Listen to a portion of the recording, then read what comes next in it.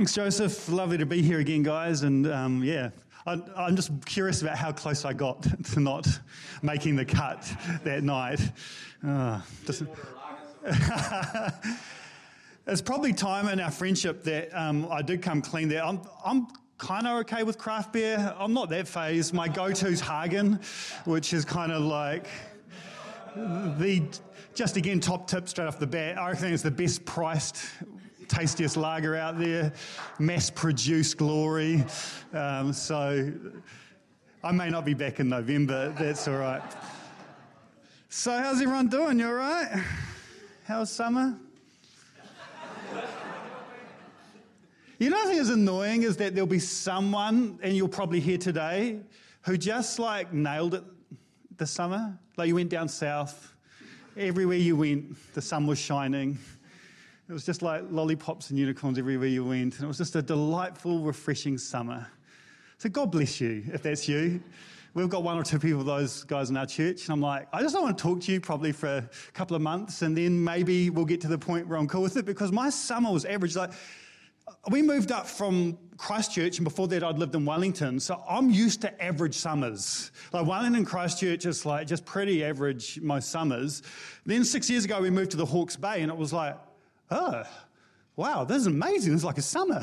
And then it's like, ooh, that's cool. Next summer was amazing. It was like another summer. And then after like 4 or 5 years, I was like, I can get my hopes up.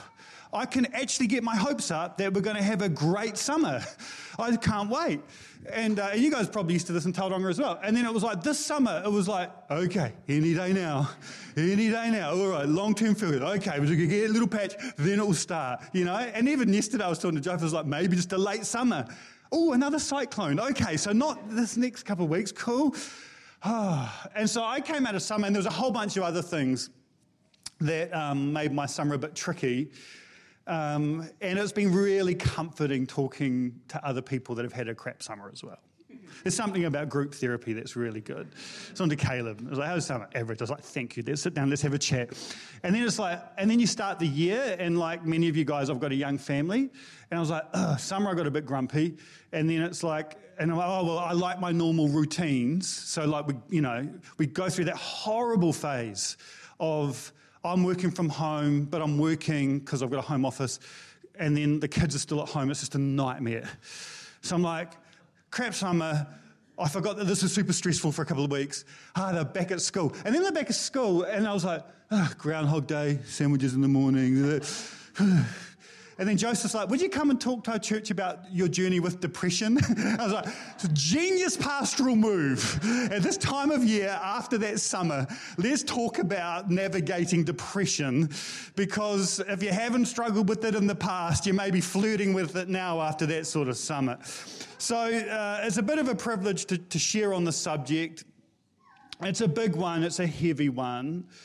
And the stats, according to the 2018 sort of wellbeing statistics, are that 1 in 4 New Zealand adults experience poor mental wellbeing. So, you know, there's a chunk of you in the room today, regardless of the fact that summer was super average, that just this is your experience.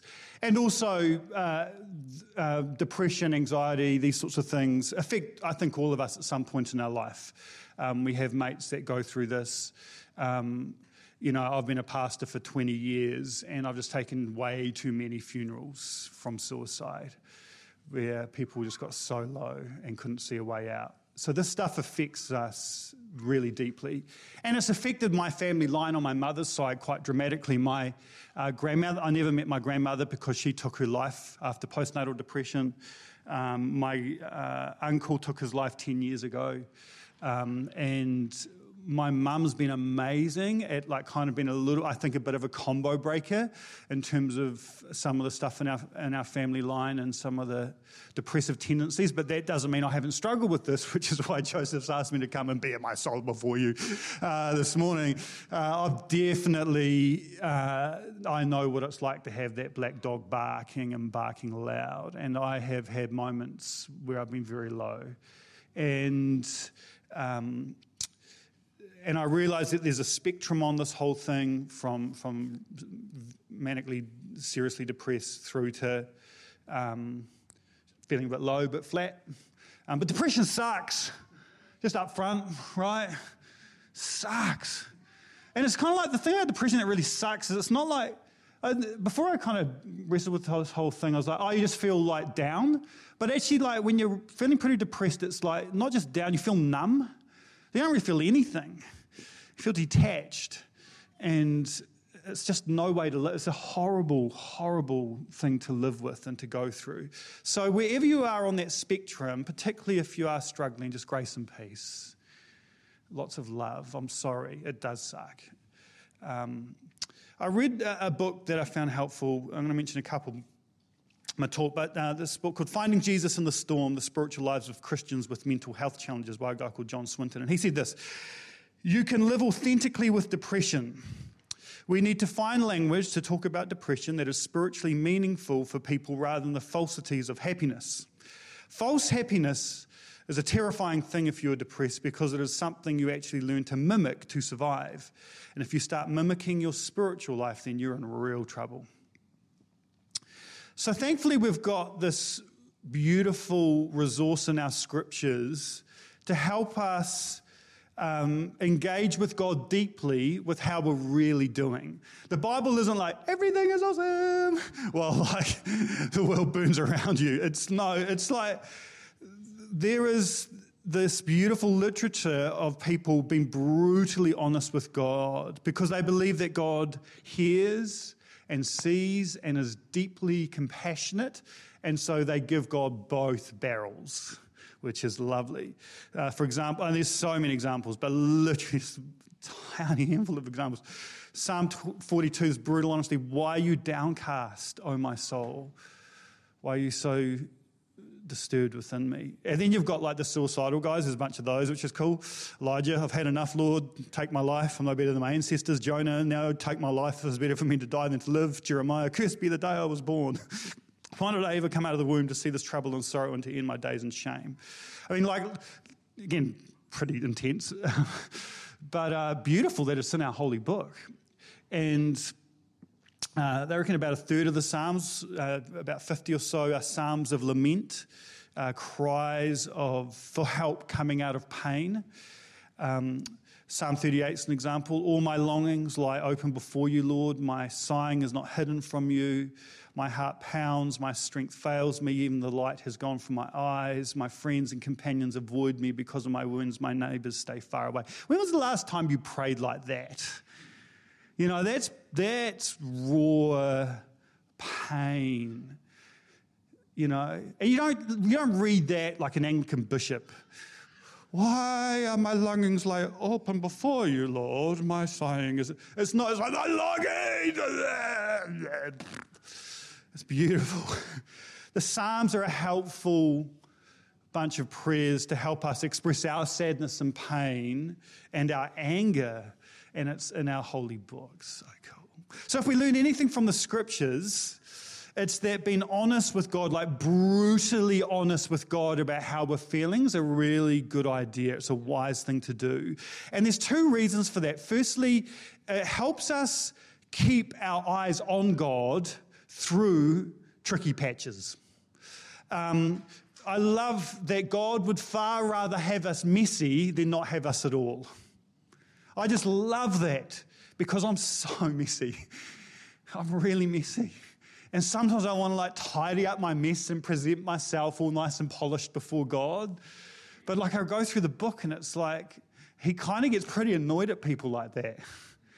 Jesus seemed to get pretty bugged by people that, you know, tried to present the outside as nice and polished when inside they're rotting in a mess.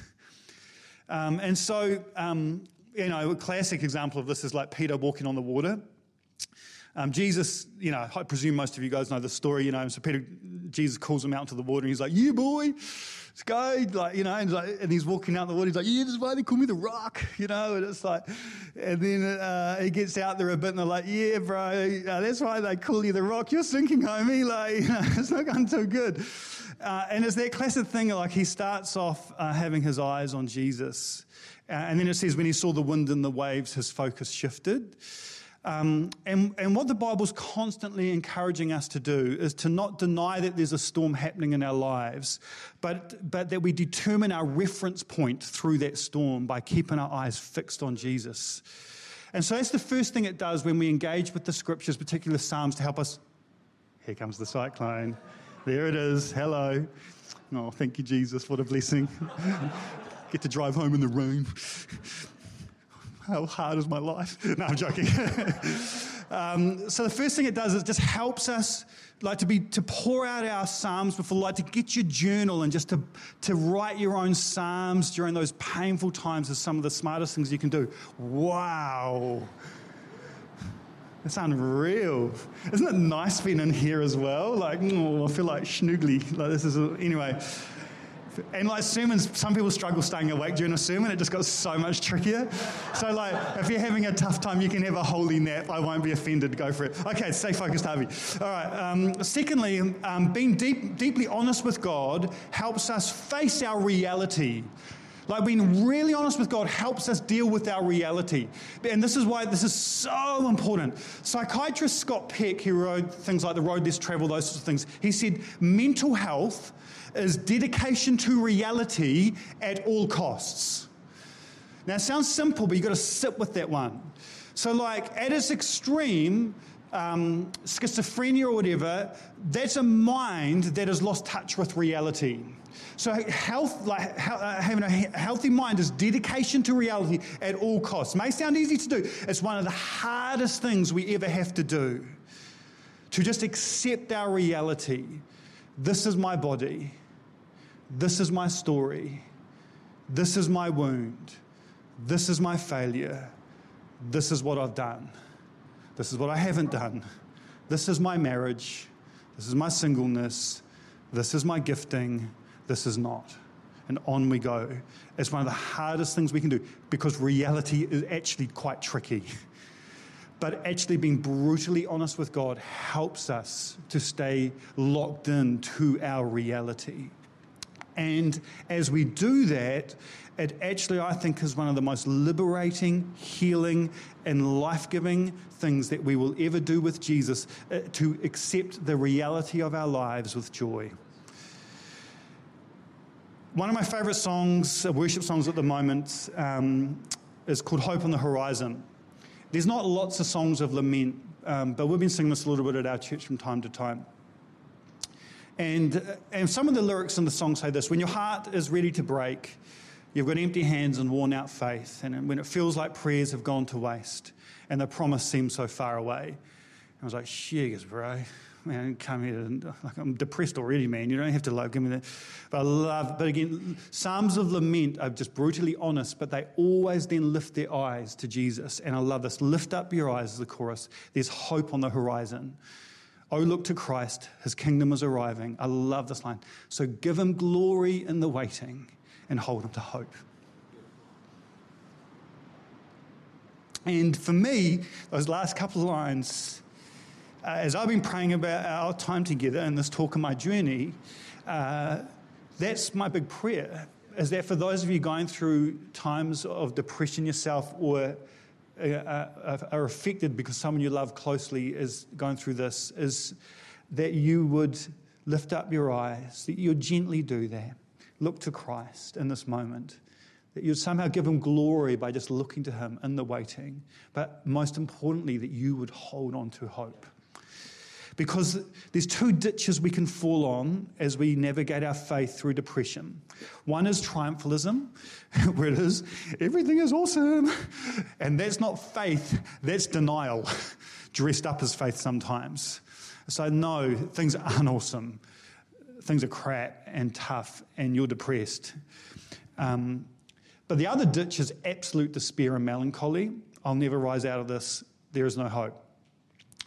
And so I think to navigate this with Jesus well requires a faith that's deeply and brutally honest and holds on to hope and still looks to God, because we are a community of faith in Jesus, of love, but we're also this community of hope. And what is hope? Hope is imagining a future that's better than your present current reality. That's what hope is. And this is a community of hope. And I'm preaching this morning to say you can have hope in Jesus, that your current experienced reality day to day, that there is a future that's better than your current experienced reality, particularly if you're going through depression, because God is here and He's with us and He wants to lead us into places of human flourishing. Not easy to do. It doesn't happen overnight, as Rachel Hunter said, but it will happen as we keep our eyes fixed on Jesus. So, as I navigated through my own journey with depression, there were a number of things I found incredibly helpful, and I want to talk about 4 of them. There's a lot of wisdom and research into depression today, and I want to say up front, I'm not a doctor or a psychologist. I'm a pastor, so I'm not going to talk about medication because that is not my lane. I'm not going to do any deep dives into psychopharmacology. Talk to your GP. I've got no issue with medication. That's not my lane, okay? I'm not going to go there. But so when I got into this kind of depression, I was like, there's a number of things I want to do. And the first thing I was like, I want to get wisdom. Proverbs, which is this kind of great celebration of wisdom, is scattered throughout these kind of statements like this. The beginning of wisdom is this. I love this. The beginning of wisdom is this. Get wisdom. Okay. Though it cost you all you have, get understanding. So the tricky thing when you're going through depression is you don't have a lot of gas in the tank to do some stuff. But this is where, again, I'm being part of a community of faith and turning up to these environments is helpful because you're not alone. The Holy Spirit is there and can give you your daily bread, can give you grace for today to help you have just a modicum of energy to begin to walk towards a hope-filled future. And so for me, when I got low, there was this thing of like, man, I can't just accept this. I'm not going to accept this. There was something in me that was like, nah, man, I don't want to live like this. And so I was like, well, I'm going to get some wisdom. One of the most helpful books I read is a book called Lost Connections by an author called Johann Hari, not a Christian atheist guy, which made the book more epic for me. I'll explain why in a second. But this amazing book called Lost Connections, Why You're Depressed and How to Find Hope. I can't overstate how helpful this book was for me. Johann Hari is an incredible researcher. He wrote a book that I read last year called Stolen Focus around why it's so hard to pay attention these days because of a whole bunch of reasons. But brilliant researcher. And he had battled with severe depression in his life. And then so he just channeled his genius at researching to go what's the causes of depression? So he interviews in this book the leading experts about what causes depression and anxiety and then what are potential solutions to these things. And he learned that there are scientific evidence for 9 different causes of depression and anxiety. I'm not going to go through them. Literally, there's a sermon in every one, but here they are on the screen.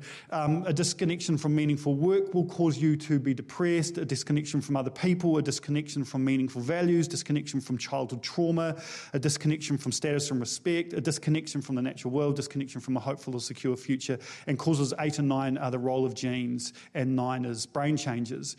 So this is like the scientific data. These are experts. This is the scientific method worked out in terms of what are the causes of depression. 9 causes of depression that he could identify, and the fascinating thing for me was only one of them was to do with the way your brain is functioning. That really surprised me. It's there, but it's only one of 9. So here are the areas of our life that can either lead us to depression if they're not present or undercultivated, and conversely can lead us to a flourishing life when they are cultivated. So as I'm reading this book, I'm like, oh man, this is helpful. And I felt like there was some hope on the horizon, to use that song. I was like, for 2 reasons. Firstly, I had to eat some humble pie, everyone's favourite pie. Literally everything to do with life in Jesus seems to involve starting with eating the humble pie. Have you noticed that? You find life, you've got to get used to eating humble pie if you're following Jesus. And we are such a proud culture. We are so proud. It's one of the things the Lord really needs to deal with in the Western church and the New Zealand church, without a doubt. We are so proud. We have to get... I'm now a massive fan of altar calls.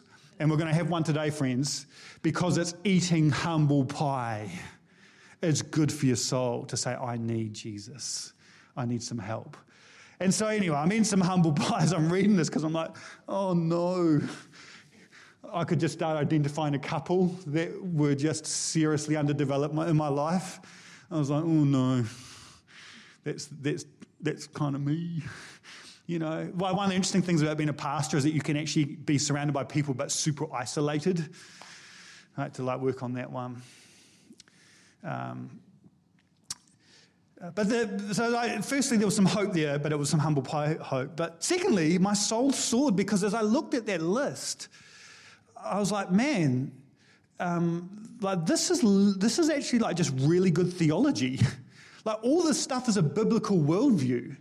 Jesus banged on about all this stuff. Literally all of it. I mean, I could preach sermons on all of it as to why this is what God invites us into. I mean, the first one, meaningful work. From Genesis 2 before the fall, God puts man in the Garden of Eden to work it and to take care of it. Ben Witherington, a phenomenal scholar, said it's perfectly clear that God's plan from the beginning always included human beings working, or more specifically, living in a constant cycle of work and rest. Go to the next slide. So again, I could preach a whole message on that. Here's 2 books. If that's you, you're like, oh man, I haven't got, often we want to get value from our work. Jesus helps us bring value to our work, So disconnection from other people. It's interesting in this book, they're tracking people's engagement with community, and they can do that with some data. Sorry, go back. No, not yet. Oh, Ben, you're ruining my sermon, bro. Calm down. No, he's trying to be on it. But they track all the data. For example, in the States, they can track bowling leagues, people turning up to go bowling together, and they can just track the number of people engaged with bowling groups. And it's been in free fall since 1985, where everyone's just bowling on their own now. They've just got all this data about the fact we live in this super disconnected world. And I'm like, well, what does Jesus want to do? He wants to place us in family, in community. And the funny thing in this book, they're like, the most healthy thing for your mental health is to be part of a diverse community, people that see the world a bit differently from you. And then they're really struggling to think of examples about what those sort of communities are. And I'm reading the book and I'm like, Joe Hahn, you little atheist, it's the church. The church is exactly the sort of place where you get all these weird people that get together. And half of them are really annoying because they see the world differently than me. And that's good for my mental health. And so on all these things, as you kind of go through and I would encourage you, if you're going through, that depression or anxiety thing's been new, to go through that book and all the rest of it. But I'm like, whatever it is, eat the humble pie and acknowledge you need some help here. And you can get help by going to a counsellor. I've literally been in therapy 10 or maybe 15 years out of my 20 years of ministry. We've just got to, eating humble pie is ringing up that counsellor saying, I need to talk, I'm a bit of a mess. And I've got to the point now, I'm ringing up counsellors before I hit rock bottom and I'm a complete mess. I've just normalised the fact that that's a healthy thing to do. Joseph will have a book. I feel as a pastor, I'm just a chemist prescribing books half the time to my church. And Joseph's a great chemist. And he'll be like, you name the thing on that list that you're struggling with, and Joseph will be able to give you a handful of books that'll be helpful for you, because a good theological house will help you. It's not a complete fix. You've got to have both orthodoxy and orthopraxy, so you've got to put it into practice. But a good theological house built well is good for your mental health, particularly if you live it. So all of these things are super, super helpful. So that was the first thing that really helped me. I pursued wisdom around the causes of depression, read some books, helped me get a lot of clarity and helped me get a pathway forward. I'm going to be briefer on some of these other points. The second thing, and this is tricky when you're depressed, but it is community. There's Charlie Mackessy's got this beautiful book called The Boy, the Mole, the Fox and the Horse. It's a little movie now on Apple TV as well. And I love this line. What's the bravest thing you've ever said? Asked the boy. Help, said the horse. Asking for help isn't giving up, said the horse. It's refusing to give up. Now, this isn't easy, but it is actually the bravest thing you can do, is to tell some mates, is to ring a counsellor, is to make it known that you're actually struggling. The Bible calls us as a community to share each other's burdens. But I can tell you as a pastor, it's so hard to share a burden if I don't even know you've got it. Actually, we have to share the burden with someone for that burden to be shared together, but that is what we're called to as a community. And we have these fears that you're going to burden the other person, make them depressed. No, you're not. It's a privilege to hear when someone opens up their heart and shares what's actually going on. Again, we've got to get used to eating the humble pie. The tactic of the devil is to isolate us. It always has been. And everything when you're depressed wants to keep, you just want to isolate yourself so badly because you don't have the energy. But the bravest thing you can do is say, I need some help. Like most of our pain that we have to process comes from hurt that we experience in relationship, but most of our healing comes through relationship as well. Most of our healing comes through relationship. Jesus with skin on, people that hug us, that listen, that pray for us. And so, again, this is why I'm so grateful that we do not navigate this stuff on our own. We have the Holy Spirit who helps give me the courage and the strength to be brave and ask for help. The second thing, third thing, I think, wisdom, community, yes, third thing that's been incredibly helpful for me has been to practice gratitude. Now, the interesting thing is that we live in this world that's kind of trying to help us get depressed by mainly just being super discontent with our life. Like we today will swim through 6,000 to 10,000 advertisements. And like, what's an advertisement trying to do? Just tell you that your sheets aren't that good? I don't wake up floating on a cloud. Oh, my sheets suck. But I don't earn enough to buy the fancy sheets.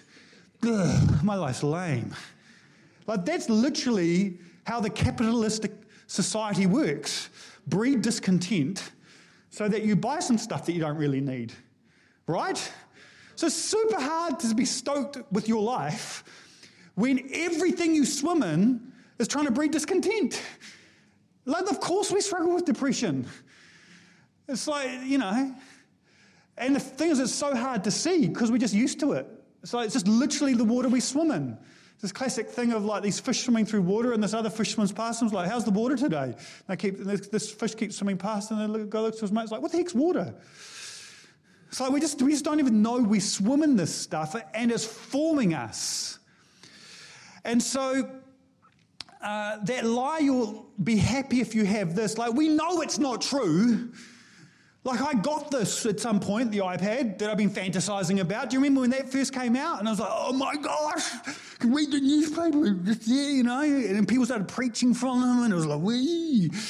And I'm going to be so happy if I have an iPad. But I'm a pastor and go to the board, can we work in our budget to get me an iPad? It'd be amazing for me. I can work from the cafe, get the iPad. I'm going to be so happy. And you've got like the post-purchase thrill for all of 2 days. And then it's like, and now we're bored witless. iPad. Like we know it doesn't work, but we're still swimming that water of discontent all the time. So hard. And so I had to just start practicing gratitude. Now the Bible's filled with like the exhortation to practice this. Ephesians 5:20, give thanks to God the Father for everything. Instagram, coffee, all these things we've already thanked the Lord for today. In the Bible, in the name of our Lord Jesus Christ. Colossians 3:15, I love this. Let the peace of Christ rule in your hearts. Like don't be long for that. To which indeed you're called in one body, and be thankful. I love this, Philippians 4, classic scripture. I know what it is to be in need, and I know what it is to be plenty. I love this. I've learned the secret of being content in every situation, whether well-fed or hungry, whether living or plenty or on want. I can do all this through him who gives me strength. Now that last one, we know that scripture. I can do all things who give me strength. The context is to be content. It's not to win a boxing match. It's like Paul recognizes this as a mission, but he's like, I can actually do all this, which is to live a deeply content life. I can actually do it. And if it was tricky for Paul in his day, how much more challenging is it today with the waters that we swim in? But we can live a life of contentment. And then 1 Thessalonians 5:16 to 18, I have deep dived into this scripture. I've read all the commentaries. I've sat with this for years, I reckon 15 years, just going deeper in this one. Rejoice always, pray continually, give thanks in all circumstances, for this is God's will for you in Christ Jesus. This is a phenomenal passage of scripture. Commentators call it the standing orders of the church. It's like what's God's will for you? Don't you want to, it gets that big cry about what's God's will for my life? And it's like, well, there is a specific, maybe I'm not sure how that works in terms of like your thing. But in terms of the general will of God for you, rejoice always, pray continually, Give thanks in all circumstances. This is God's will for you in Christ Jesus. So I'm reading these sorts of things and I'm like, man, I've got to live this because I'm like depression. Like it's not like it's binary for me. It's either I do this and live or I don't do this and who knows where I end up. I shudder to think. So I'm like, I've got to take this seriously. So I start practicing gratitude. Real simple, but initially every day, and now years later, at least 3 times a week, I write down things I'm grateful for in my little journal. And I can't overstate how helpful it's been for me. Powerful spiritual discipline. And phenomenal. Now, initially when I started, it's like, thank you for my wife, thank you for my kids, thank you. And then, and tragically, I'd hit 4, and then I'd be like,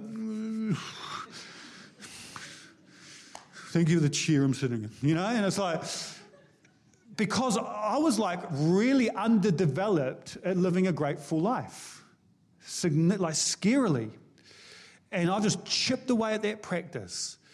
Doesn't happen overnight. But it will happen where the Bible says, Romans 12, be transformed by the renewing of your mind. Now that's cognitive, that's what therapists call cognitive behavioural therapy. Change the neurological pathways, change how you're kind of wired in terms of your thinking. It doesn't happen overnight, it happens though. And this for me has slowly transformed how I see the world. Where swimming through all the adverts and all that sort of stuff, because of this practice in my life, my brain is getting wired now to look around, just be like, that's awesome. Oh, I love that. Oh, isn't that a great song? Wow, that tree is unreal. That painting is absolutely breathtaking. To be just present to the abundant goodness and grace and beauty of God. I mean, you've got a pastor that's brilliant at teaching to the concept of having a sacramental worldview. Like the grace of God manifest in this glass of wine, in this beautiful steak, in this wonderful song that's just maybe wasn't Christians that wrote it, but man, what a testament to the work of God and the creativity of God. And it has helped me cultivate a soul that is increasingly filled with wonder at the goodness of God. It's filling my mind with his goodness. And that doesn't mean I'm sounding very inspiring right now, aren't I? Oh, Tony Robbins and me's having a little go team, I still have I have my days still that feel flat and are tough. But this practice has been incredibly helpful. The tricky thing on this one and on any of the stuff I'm suggesting is that for a long time in the Western Church, we've had this idea that information will help change us. And it'll help, but information doesn't change you. We've thought that information will equal transformation in the church. With the right sermon, the right Bible study, and that's a lot of society's problem. How can we fix a solution? We need more education. And I have no problem with information. Super important. But here's the thing. Resonance does not equal obedience. So you can sit in the room today and be like, I so resonate with that. Oh, gratitude, it's such a good idea. Resonance means jack squat. Jesus was super explicit. It's the application that will bring the transformation. Information can bring revelation. That's super helpful. That's where it begins. But it's the application that brings transformation. And that is one of the major issues in the Western church, is that we're focused predominantly on information when Jesus brought information and then very clearly brought the application. The Sermon on the Mount is bookmarked with, if you do this, you're building your house on the rock. Blessed are those who put this stuff into practice. Pockets throughout all of his little mini teachings of the Sermon on the Mount, he'll give application points. And then at the end of the Sermon on the Mount, the classic, story we learned in Sunday school, build your house on the rock. How those who put my words into practice are the people that build their life on the rock. So Jesus is saying in that little parable, the storms of life will come. The difference between how we navigate the storm is how much we have put into practice practice in our life. And so when it comes to depression, I know it sucks and I know it's tricky and you've got zero gas in the tank, but I'm telling you, application is everything in terms of walking into the hope that Jesus wants you to walk into. Because he will not force his will upon you. You have your free will still. He simply invites you to learn his way, and his way leads to life. And so I had to eat a lot of humble pie on this stuff. And when it came to practicing gratitude, I was like, I cannot just think about it. I can't like the idea. I have to do it. And it has been so helpful for my mental health and for the health of my soul. And lastly, one of the things that was incredibly helpful for me, and I continue to practice this, is the concept of a rule of life.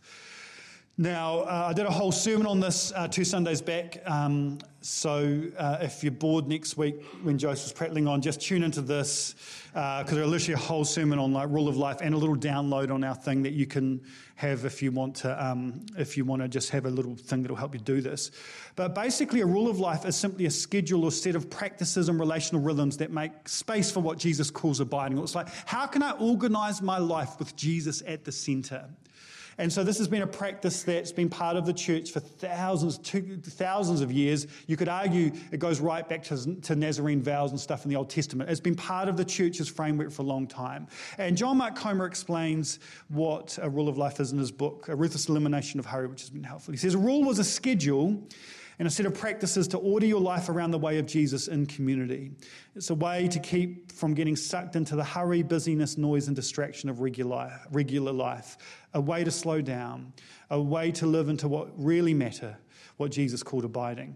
Don't let the language of a rule put you off. The word rule comes from the Latin word regula, which literally means a straight piece of wood. Think ruler.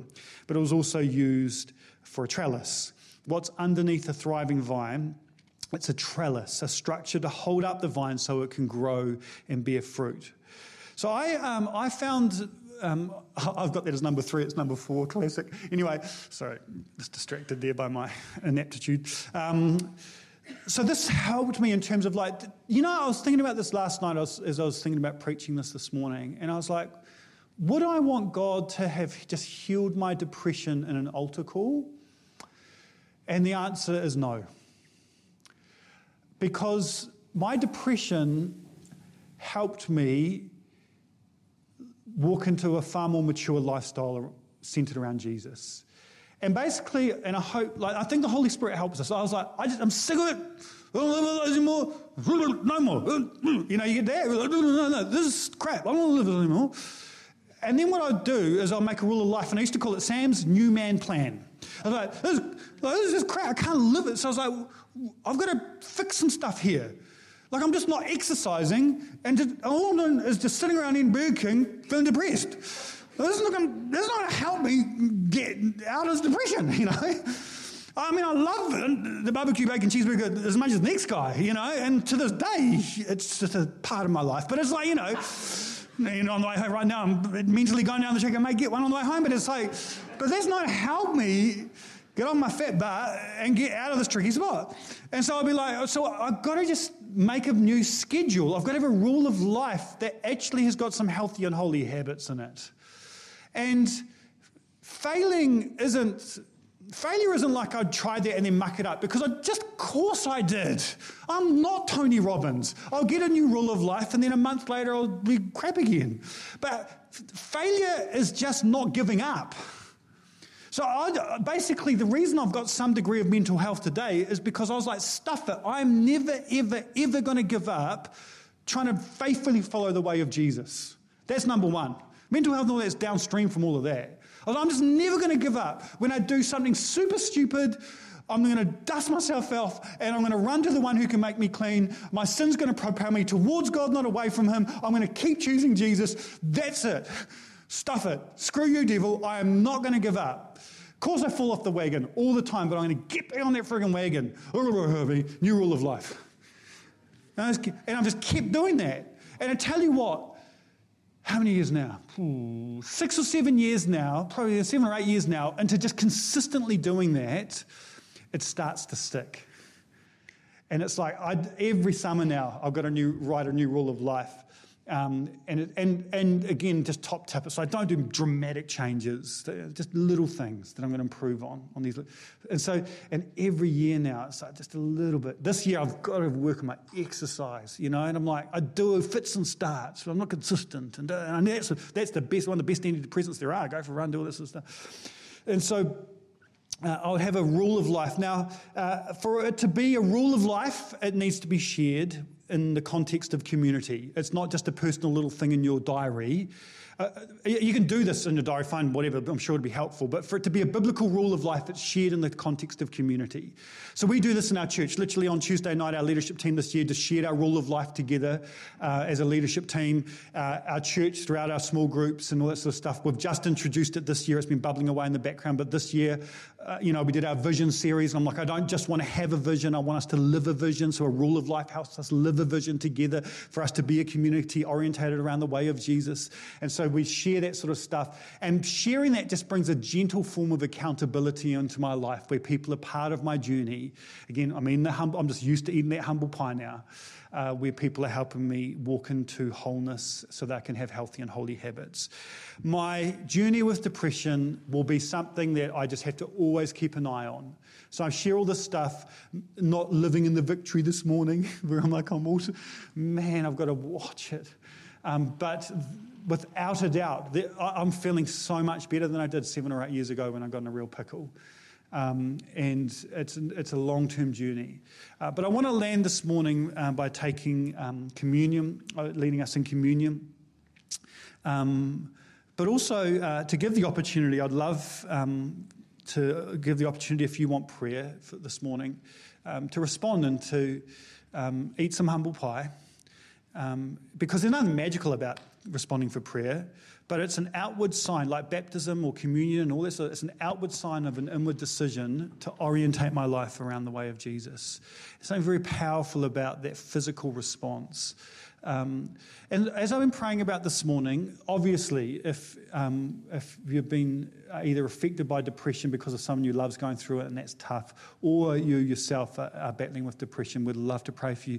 But also this morning, I just felt that just God's heart for you if you've just been carrying a heavy burden. I just felt this thing the Lord just wants to meet people that are just feeling a bit weighed down and just come and He just wants to love you and minister to you and breathe life into you. I finish... I don't. I'm circling the runway. The power of... This is John Swinton again from his book. The power of the incarnation is God's empathetic movement into the suffering of the world in order to A, reveal a solidarity that we were not aware of before, a solidarity, He's with us, and B, to share in human suffering in a way that gives hope to the pain of death and suffering and love, and creates streams of possibility even within the most hopeless of situations. God has come, and therefore there are streams of possibility even within the most hopeless of situations. The Lord is close to the brokenhearted and saves those who are crushed in spirit. So what I'd love us to do is, as we finish this morning, I just would love us to let Jesus minister to us just where we're seated as I read through Psalm 23. Love just to give us a little reflection on Psalm 23, and then I'm going to invite you to the table. If you would like prayer, then why don't you come up to this table and remain standing after you've taken communion, and we can pray for you. Now, if you just want to hang out with Jesus and you don't want someone praying for you, then just gently say, "Bug off," and we will go, okay? And it's just between, don't say it, but nicely than that probably, unless you're really depressed, whatever, fine, say whatever you want. But just if you want it just be you and Jesus, that's fine. But otherwise, what can we pray for? How can we bless what God's wanting to do in your life right now? And we'll just pray for you. So let's take a moment just to be conscious that God is in this place. Maybe you want to close your eyes, take some deep breaths, just be present to Him this morning as we read Psalm 23. The Lord is my shepherd. I lack nothing. He's my shepherd. He cares for me. He's guiding me. All that I need, I have in Him. Here we are, we're safe and we're well fed and we're warm and were dry. I have God with me. He makes me lie down in green pastures. There is a control over my life, but it's the control of love and wisdom. And He leads me beside quiet waters, and He refreshes my soul. Come, Holy Spirit, just refresh our souls this morning. He guides me along the right paths for His name's sake. He's before us, and behind, and below us, above us. He's guiding us even when His footsteps are not seen. He's with us, even when we navigate through dark, dark times. Because even though I walk through the darkest valley, even through depression and anxiety and grief and loss, I will fear no evil, for you are with me. Your rod and your staff, they comfort me. We are not alone. His presence is not the same as feeling God's presence. He's with us when we feel Him and when we don't, but He's with us this morning in this place. And even when we don't see them, His rod and His staff are there guiding us, and we just keep walking with God. You prepare a table before me in the presence of my enemies. You anoint my head with oil. My cup overflows. Even in the presence of these things that have caused us pain and perhaps are causing us to feel like we aren't flourishing, we are so grateful that we still have food today. And that no matter what happens, we have a table before us. And our life is actually full of good things because of His goodness. And surely your goodness, God, and your love will follow me all the days of my life. Yes, we pursue Him. Yes, we seek Him and we want Him. But even more, His goodness and His love follow us. Goodness and mercy will continue to pursue us wherever we are as we just wait and receive. And we will dwell in the house of the Lord forever. Let's stand together as we come to the table this morning. Lord Jesus, we thank you for your loving presence with us this morning. And Lord God, I pray for every person here that they would be filled afresh with your Holy Spirit. And Lord, that you would embrace them in your love.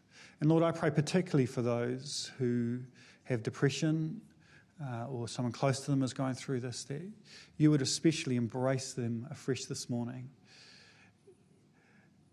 They'll lift up their eyes and just know that there's hope on the horizon. They would give you glory, Lord God, in the waiting, but they would hold on to hope. And in the name of Jesus, I speak hope into your soul afresh this morning. In the name of Jesus, where hope has been lost, I speak hope into your soul, that what you're experiencing today is not what you will be experiencing in 2 years' time or in a year's time. But the Lord is going to lead you into places of human flourishing as you not just hear the word, but as you do the word, as you apply it to your life. And I pray for some of you that feel a bit overwhelmed about what the next step is, that this morning the Holy Spirit would fill you with strength and wisdom so that you would know what it looks like to live well today. That you would have grace for today, that you would have strength for today, that you wouldn't be concerned about the long-term journey, but today you would make choices that honor God, and that you would walk into the flourishing life that God longs for you to have day by day. He is faithful, He is good, and He is with you. And so as we come to the table this morning, we come to the table of our Saviour Jesus Christ. And we remember a body broken for us. We remember that His blood was shed for us. So I invite you to come to the table of the Lord Jesus Christ. I invite you to come, you who have much faith and you who have little, you who have followed faithfully and you who have tried and failed. Come this morning with your joys. Come this morning with your sorrows. Come as you are, for there is always a space for you at this table. come to where heaven and earth overlap, the table of the Lord, and receive the life of Christ as your own. In Jesus' name, amen. Just in your own time, if you want to come and respond, and then if you want prayer, then feel free to stay up the front, and we'd love to pray for you. Ka kite.